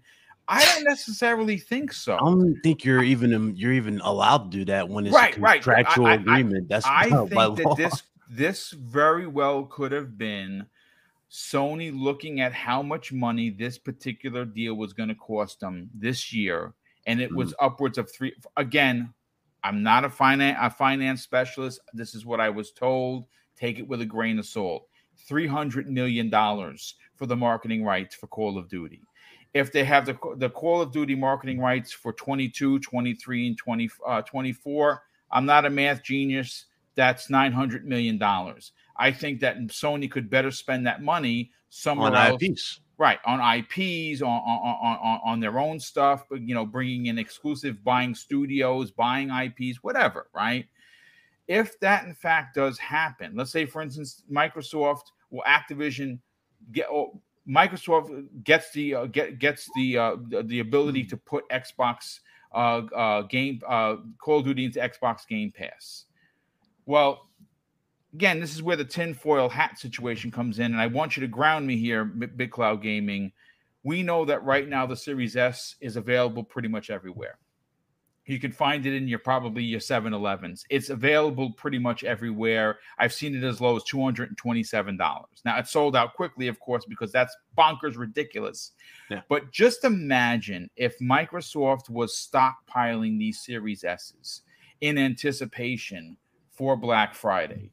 And on Black Friday, they have the marketing artwork for the new Call of Duty on this box. What you're going to have, and I go to you specifically, is you remember what Sony did when they had the Spider-Man 2018 and they had that 199 Slim.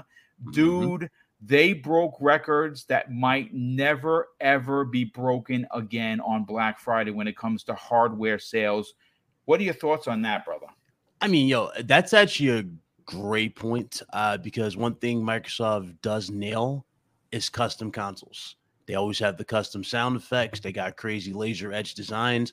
I can see, like, what I'm getting? I'm getting 360 vibes with the Call of Duty back in the day, if they were to go that route type of thing. I can actually see that. Going back to the investment side of things, $300 million. I mean, Sony could have definitely kept that. And let's say Embracer Group, this deal never happened. Sony could have bought those IPs for $300 million. So I think Sony's looking at the market a lot more differently now, because if companies are willing to sell for that type of price, who's to say Sony wouldn't keep their, the money in the pocket and go for those bigger acquisitions? Here's something else that's pretty interesting, and I want to get your opinion on this. Who's launching a service this June? Oh, that's right, it's Sony. Sony's launching their own service for $18 a month. Maybe they're looking at saying, hey, maybe we can get some third-party marketing deals and do some day and date stuff that's not our own first party, but heck, we're not spending the money, $300+ million on one IP for the marketing rights. We can add value to our own service by adding, I don't know, Saints Row or whatever. You know what I'm saying? And the weird thing about it, even if they were to go that route, right, that kind of puts them in a weird, dangerous type of position, because number one, didn't Sony already say that if we were to do that, it would devalue our brand, our products? I think they were talking about first party, they're talking about first party. But I'm saying, now, if you're looking to put day and date of anything into a service at that point, everybody's immediately going to start moving the conversation, shifting it towards the first party. That's always been the big thing people wanted on the service to begin with. So if you're looking for a third party deal, and let's say if it was Modern Warfare 2, if Modern Warfare 2 was in PlayStation Plus Premium, the first thing everybody would be saying to themselves, well, does that mean that first party's coming? So that's the weird situation they put themselves into. It's not bad for anything, right? It just, that's the situation Sony put themselves into based on the wording. They've gone with everything. You know what? You're right. It could cause some confusion, but at the same time, it would be an incredible selling point for their new service that they're launching, when they can turn around and say, third party or indie X, Y, and Z is in the service day and date. Go crazy. It's big. It'll be a big deal for Call of Duty, but you also got to think of another thing too for the service. How much is Game Pass versus PlayStation Plus Premium? Well, it's 15 versus 18. Yeah. That's, and you're paying the full fledged. You're not going I don't think you can just pay $18 a month for this. You have to pay like The higher one, right? The higher tier. No, from what I understand, it is $18 per month, Okay, $17.99 if you want, or you can. I believe it's $119 or $120. Yeah, that's what I was getting. Yeah, that's what I thought it was like the 119. No, you can pay monthly, which would be credit to Sony because they're going to make more money as opposed to 119. They'd rather you pay $18 a month. Yeah. So they, again, this right here, I don't even want to say this is the calm before the storm type of thing. I expect a lot more changes to this agree going forward, much more aggressive marketing going forward.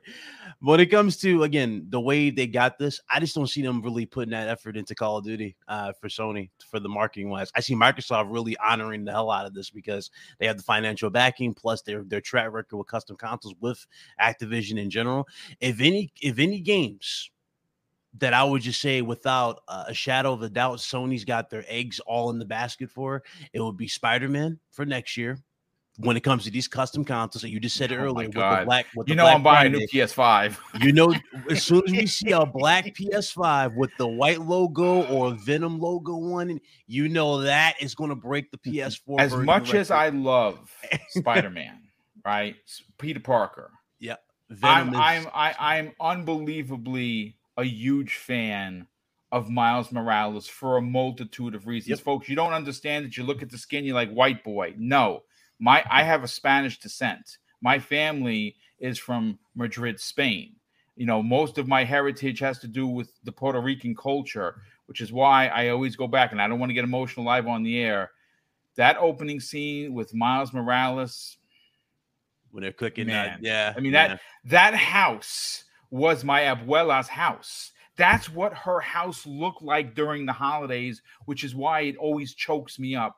And I would love an all black PlayStation 5 with just Miles.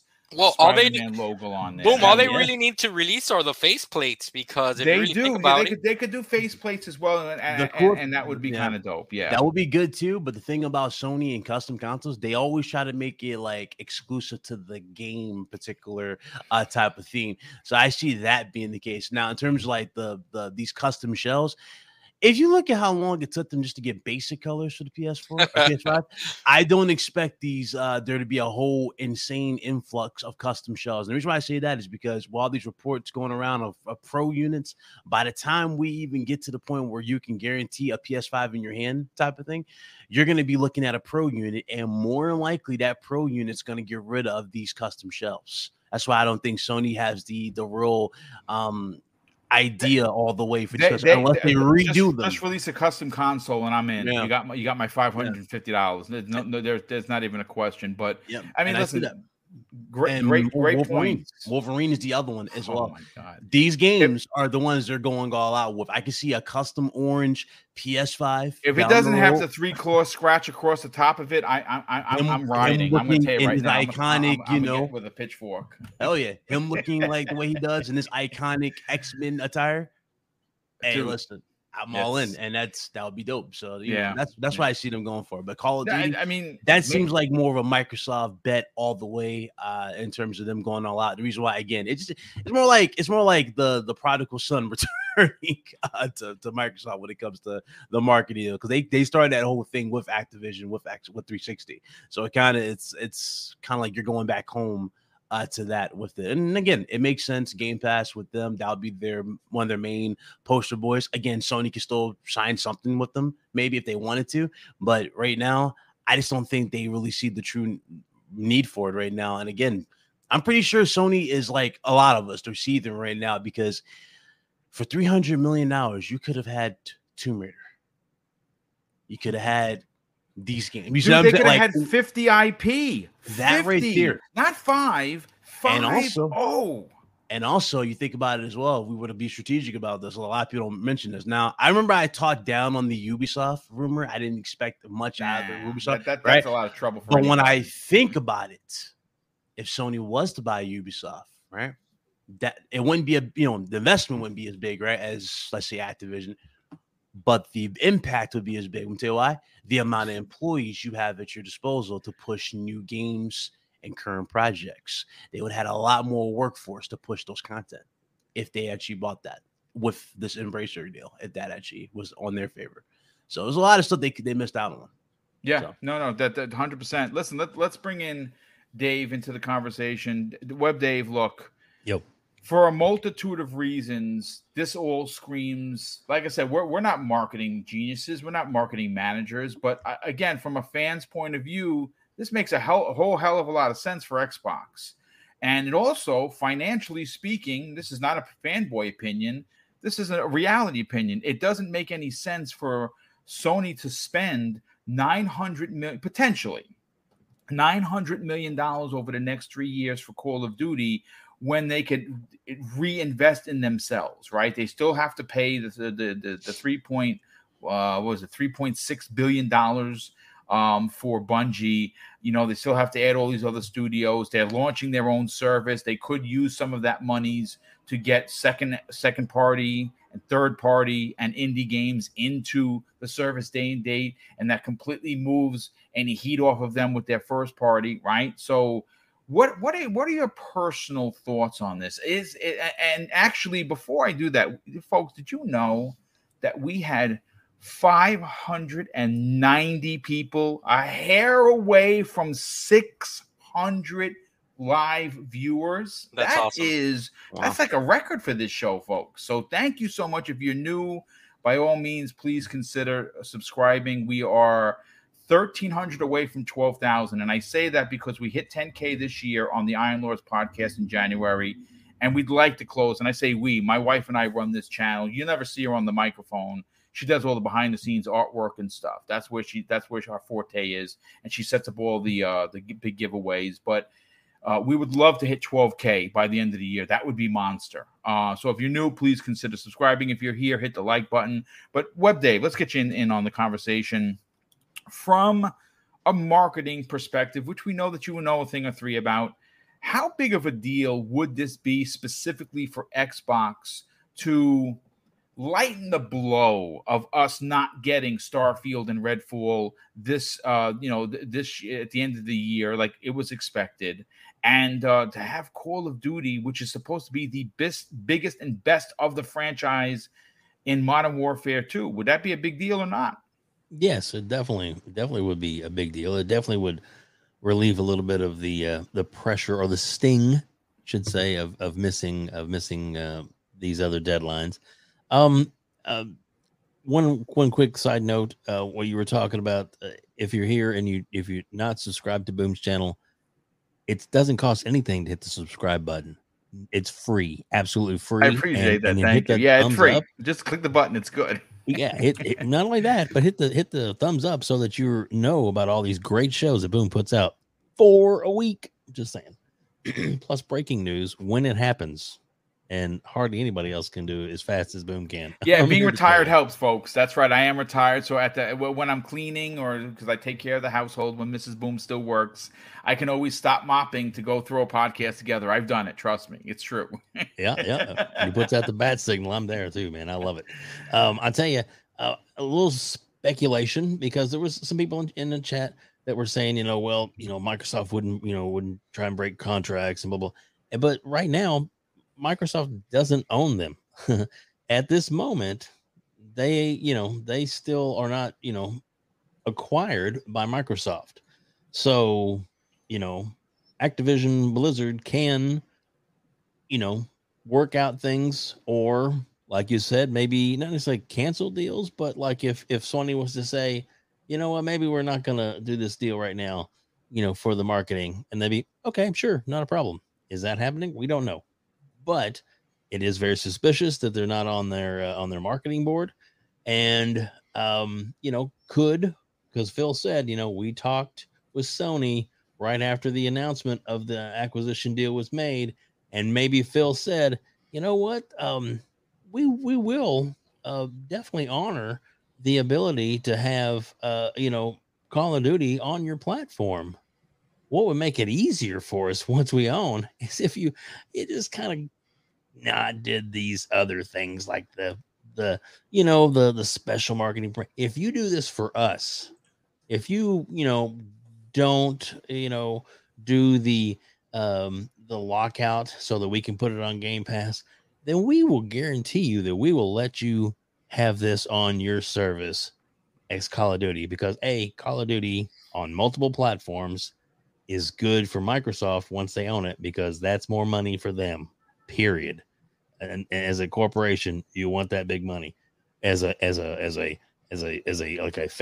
for Xbox, somebody's gonna be like, well, I think they should have exclusives and lock everybody out. It's not necessarily great business, especially for the huge property that Call of Duty is. Now, this is speculation. This is strictly, obviously, I don't really know anything. But boy, would it be nice if that was the case, that to where they could be like, okay, cool, and then we get the day and date. We get, those are the things that Microsoft could offer once they own the property, and it will happen, and it will be before the end of the year. I know it. Yeah. No. I mean, listen, everyone has really dropped some good information. A lot of, to be honest with you, it makes a lot of sense. Again, we're not marketing managers here. Heck, what do we know? But listen, folks, we got 20 minutes to go, and I don't want to end the show abruptly. We've had 3 monster topics, but I think I might have something up my sleeve here. Let me go into my show notes for a second and take a look at what I had to talk about, because listen, we're having such a great conversation, and why. Well, okay, so here it is. Here's topic 4. Now, this is interesting.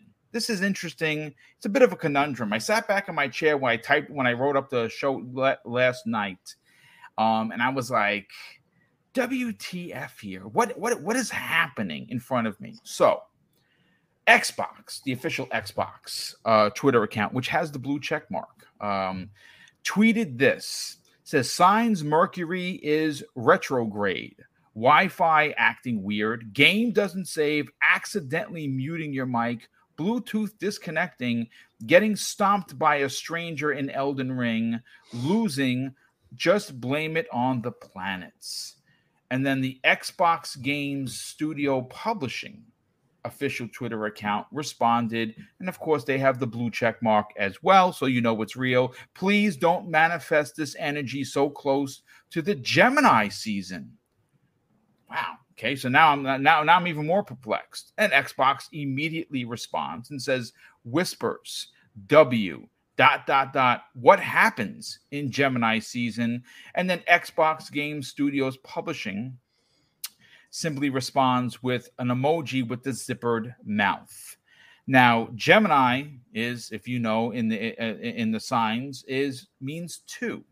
2 of what? Well, shit, I don't know. But this is why we're in speculation town, ladies and gentlemen. And this is an open discussion because, again, I don't want to go through everyone because we're going to run out of time. And I definitely got to get out of here at 12 o'clock. I think it's Starfield related. I'll just say it is. Well, they said planets, right? So it is interesting.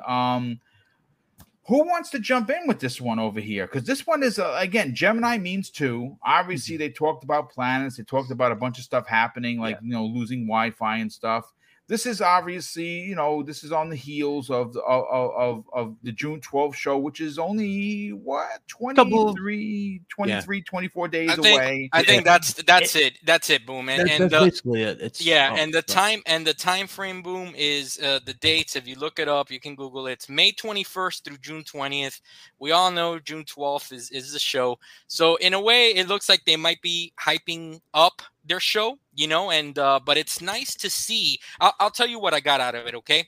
What's exciting to me is that Microsoft Game Studios is the one that's putting that out there. That wasn't a Bethesda thing. So Big Cloud, I kind of agree that that's it might be a Starfield thing, but it's Microsoft Game Studios that put that out there. So look, again, we're in speculation town. I got the chancletas, Boom. I got a beer in hand. Okay, I wish I did right now. I'm at work. I don't, but let's pretend, okay? Is it a Coors Light or is it a Corona? Because I don't drink beer. For me, it's going to be a Dr. Pepper.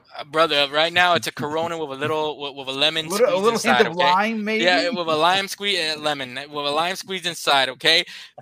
A lemon for sure is what I have waiting for me when I'm done with this podcast here with work related stuff. But definitely, I think something, again, we're in speculation town, right? Boom. So let me throw this out there. We've been hearing about, about a little Star Wars thing that might be going on. Microsoft? Mandalorian. Okay. Okay. So it could be, it is again. What's intriguing to me is, without reading too much into it, guys. Come on, but seriously, it's from Microsoft Game Studios. So it means first party. So it means first party, and it means, it's like saying they have something that they're gonna show that it has some type of relevance here. That's just my thoughts on that. Okay. I was kind of thinking the same thing, but no, please, mentioning Fuzzy, of the seasons, take it away, brother. Talk about it. Then we'll bring Big Clouds and get his opinion on it, and then we'll bring Web Dave in on the back end. What are your thoughts? I was just thinking, because they said the word seasons, I was hoping it would be something related more so with either Halo or possibly Forza Horizon, although you don't really have to worry about planets with Forza Horizon unless they say the DLC is on the moon. But then again, that's a whole different story. But I'm just thinking that it's you guys are right on point with something space related, Halo season related item that doesn't necessarily get shown just yet, but kind of like one of those surprises, possibly the Battle Royale. I don't know. Yep. Nah, everybody deciphered it. I saw people were talking about asteroids and whatnot. I was thinking, okay, so is this like the Starfield official, something like the coding for Starfield? But seeing some people brought up Modern Warfare 2, I don't think it's going to be Modern Warfare 2 related or anything to that nature, because that's not in space unless they're going back to space. So no, this Modern Warfare 2 is literally a remake of Modern Warfare 2. So this is a Game Studio. So if it's Game Studios, you actually piqued my interest there, John, when you said Star Wars. Now that Star Wars has been given so many different hands and you're getting so many different games, you got Jedi Fallen Order 2, which I cannot wait. That is like one of my most anticipated games, coming out. We got the guys over there at Quantic Dreams giving their take on Star Wars. You have KOTOR. It would be awesome. We got Mandalorian here. Oh, that would be great. It would be great if you got a Mandalorian game with him being the central character, but you make your own Mandalorian, which is what I hope. Yeah. I want to make my own story. Or it could be like an Origins before he becomes the bounty hunter. Yeah. Something like from Book of Both. I don't know. It's something. So what you basically would pitch and your pitching is what I talked to Boom the other day about: Star Wars 13 and 13. Damn it, we are owed that game, Boom. Oh my God! I mean, we're owed a lot, just like we're owed a game where you actually see what happens in the Jedi Temple. And you know what we can't forget about? The Amy Hennig. She's not only working on a new Star Wars game, she's working on a Marvel game as well. Yep. So yeah, it's just awesome, man. It's good to see. And super exciting. I mean, again, I put it to this way: they could have gone radio silence after this, this a lot negative announcement, and I kind of like these facetious teases, if you will. Web Dave, let's get your opinion on this, brother. What does this mean to you? Could it be a red herring? Could it be just something thrown out there like, let's let them get all worked up over this? Oh, like hoping for the game? Not after the bad news. I think that there has to be some sort of substance. At least in my mind, I'm praying to the gaming gods this isn't shenanigans, because everyone's going to be pissed. I just hope the game blows us all away, personally. Yeah. That's what I want. I want Starfield to really blow us all away, because if the game, like that's what we need. We need good gameplay out of this. Mm-hmm. We need everything to hit the strides. Mm-hmm. That's all. I agree. I hope that we do still see it. A lot of people think that it's going to be pulled from the show entirely. I think that would be an epic mistake. And I'm not a marketing guy, so who's going to listen to me? But if the game isn't ready to go, folks, look, it's just not ready to go. That's fine. Delays happen. COVID, guess what? It's actually a real thing. It's such a real thing that I wouldn't go to see Doctor Strange. My brother was like, "Listen, Craig, I Marvel wouldn't die for us. We probably shouldn't die for Marvel." And he's right. He's right. I'm going to just watch it on digital. I'm going to buy it when it was available. And, hopefully I don't get everything. I know some things. And, I saw some people put videos out there that I was like, I can't unsee that. God damn it. It's pretty good. It's okay. And Web Dave, sorry to interrupt, brother. I know you're going to put your two thoughts there, but the last thing I'll say is that Phil needs to know, all right, Boom, that if they don't show Starfield at all, that's going to dominate the conversation. It doesn't matter what they show. Yeah. Everybody's Okay, going to so say incompetence. They're going to say, "Oh, your studio." There's going to be a lot. Yeah, there's going to be a lot to be said about it, and disappointment is going to be even if they have a 10 out of 10 show, people are going to be like, "Yeah, the show was great," Yep. but it's gonna have an asterisk next to it. Yeah, it is. It is. Oh, well, hopefully that's not the case. Listen, Web Dave, before we get into the outros, brother, anything else you would like to add to this record-breaking Breakfast with Boom? Well, I do want to remind everybody that you are going to have this amazing panel of people.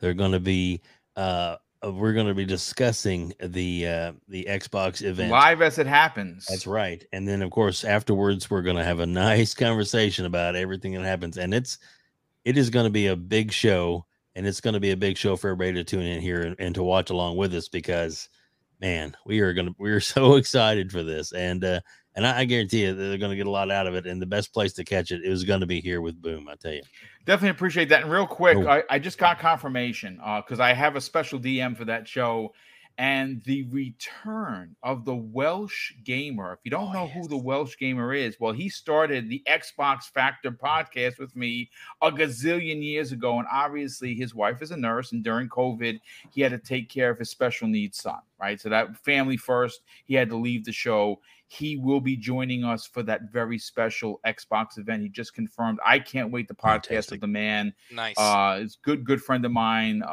And he's always been like family. To have him come back with us it's going to be a lot of fun. You're not going to get any gameplay because obviously we're going to be watching the show, and you're not even going to see any of us. We're just going to hide us behind the scenes because we want to watch the screen like you. And watch it happening. But listen, folks, that is your Breakfast with Boom. Thank you so much for making this one of the most successful ones yet. The show's been running now 4 years, I think. We're doing it because I started on YouTube on November 3rd of 2017. So I haven't been doing it very long, and we've seen incredible strides of success. And that's thanks to you fine folks that come in and watch the channel and get the thumbs ups and sub the channel. And of course, I want to thank all the super chats that came in. Those obviously help power the giveaways because, I'm a retired dude, so money is what it is. So we use the super chats to give back to the community. So big thank you for that. Let's get to the outro. Start with BitCloud Gaming. BitCloud, you got a lot going on, brother. Sell your brand. Tell everyone where they can check out your channel, BitCloud Gaming on YouTube. And where can people check you out on social media? Yeah, man. Great show. Good to be back. Shout out to the panel. You, of course. Looking forward to a lot of the news that's going to drop for us. For those of you that did not hear, this was announced on the Iron Lords when we interviewed David Jaffe, but I've joined Lognet, so I'm officially part of the crew over there. So lordsofgaming.net will great be website, like super legit.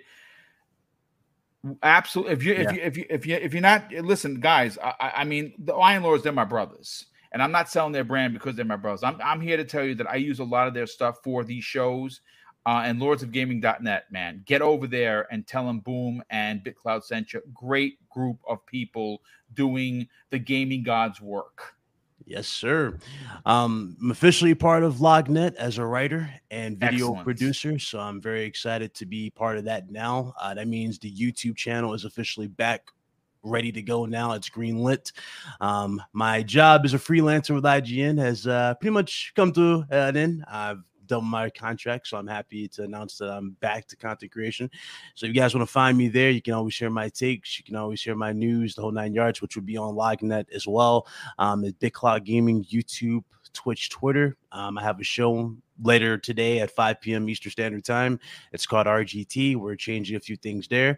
I'm looking forward to have more people on here, so we're gonna definitely have the Boom panel on for sure down the road. We're just gonna set everything up, but we have a lot of stuff planned. A lot of stuff, and I'm very excited for what we're going through, and it's very exciting.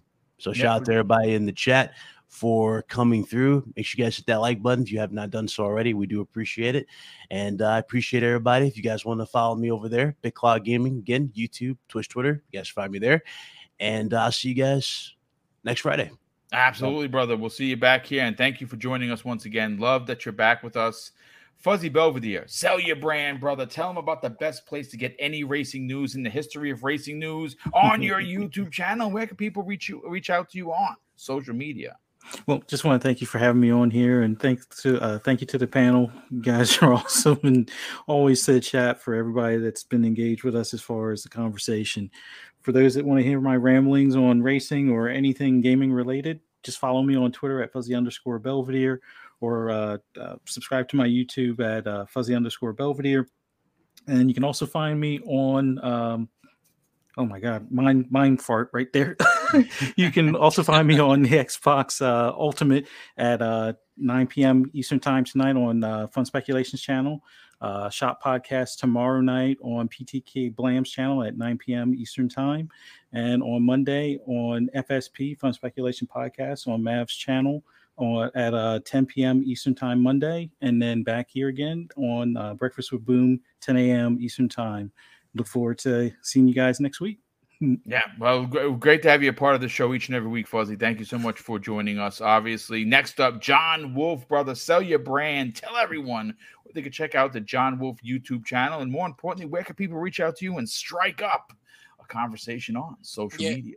Yeah, for sure, Boom. It's been a fantastic conversation, guys. Panel, I really enjoyed today's topics, discussing them and heading into Speculation Town. The chat was fantastic. I wish you all a very happy weekend. I hope you guys get a lot of gaming in, or just hang out, or do whatever it is that you can do to relax and get away from the everyday life, right? So, yeah, Boom.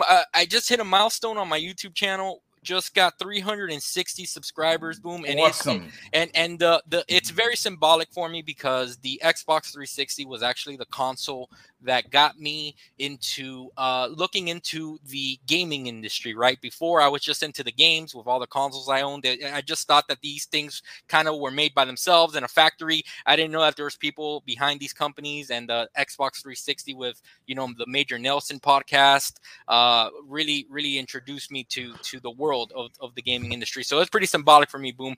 And yeah, head me up on Twitter. Boom is going to link it below if you guys want to add me to Xbox, PlayStation. Add me to your Twitter and you want to strike up a conversation.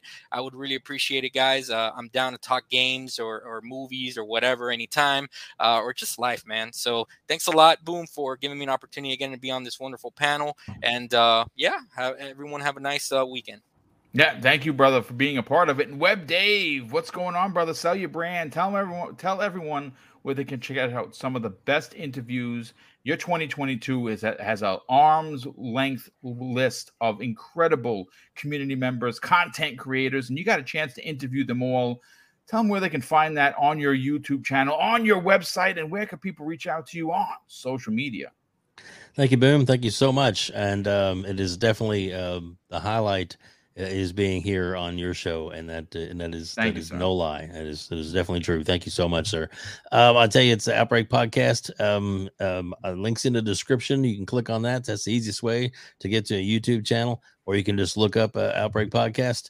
And also we got some great interviews in the can. Got some great interviews coming up. We're lucky enough to get a Dealer from Dealer Gaming. We've got I've had Randall Thor 19 from the Xbox 2 podcast, and it's a lot of and tons more. I mean, Mr. Boomstick. Do you mean guest. Randall Pony? And that's not my words. That is his best friend and partner, Jez Corden, calls him that Randall Pony. The man with the million, that's the one. Yeah, that's it. Yep.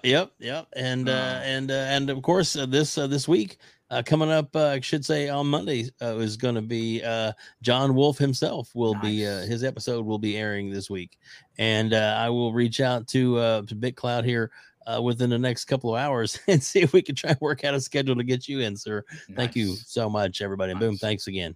Speaking of Randall Thor, I don't know if you watched the last Xbox 2.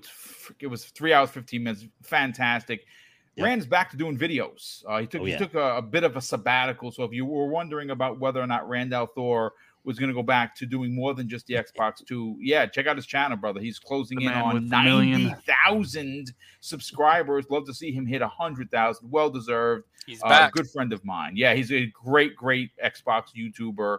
And love what he does with Jez each and every week. But folks, that's going to do it for your show. Thank you so much for checking out Breakfast with Boom. This is Mr. Boomstick XL signing off. This is Double Barrel Gaming, your number one source for all of your gaming news, reviews, and highly contested opinions. And I want to thank you for tuning in and checking us out.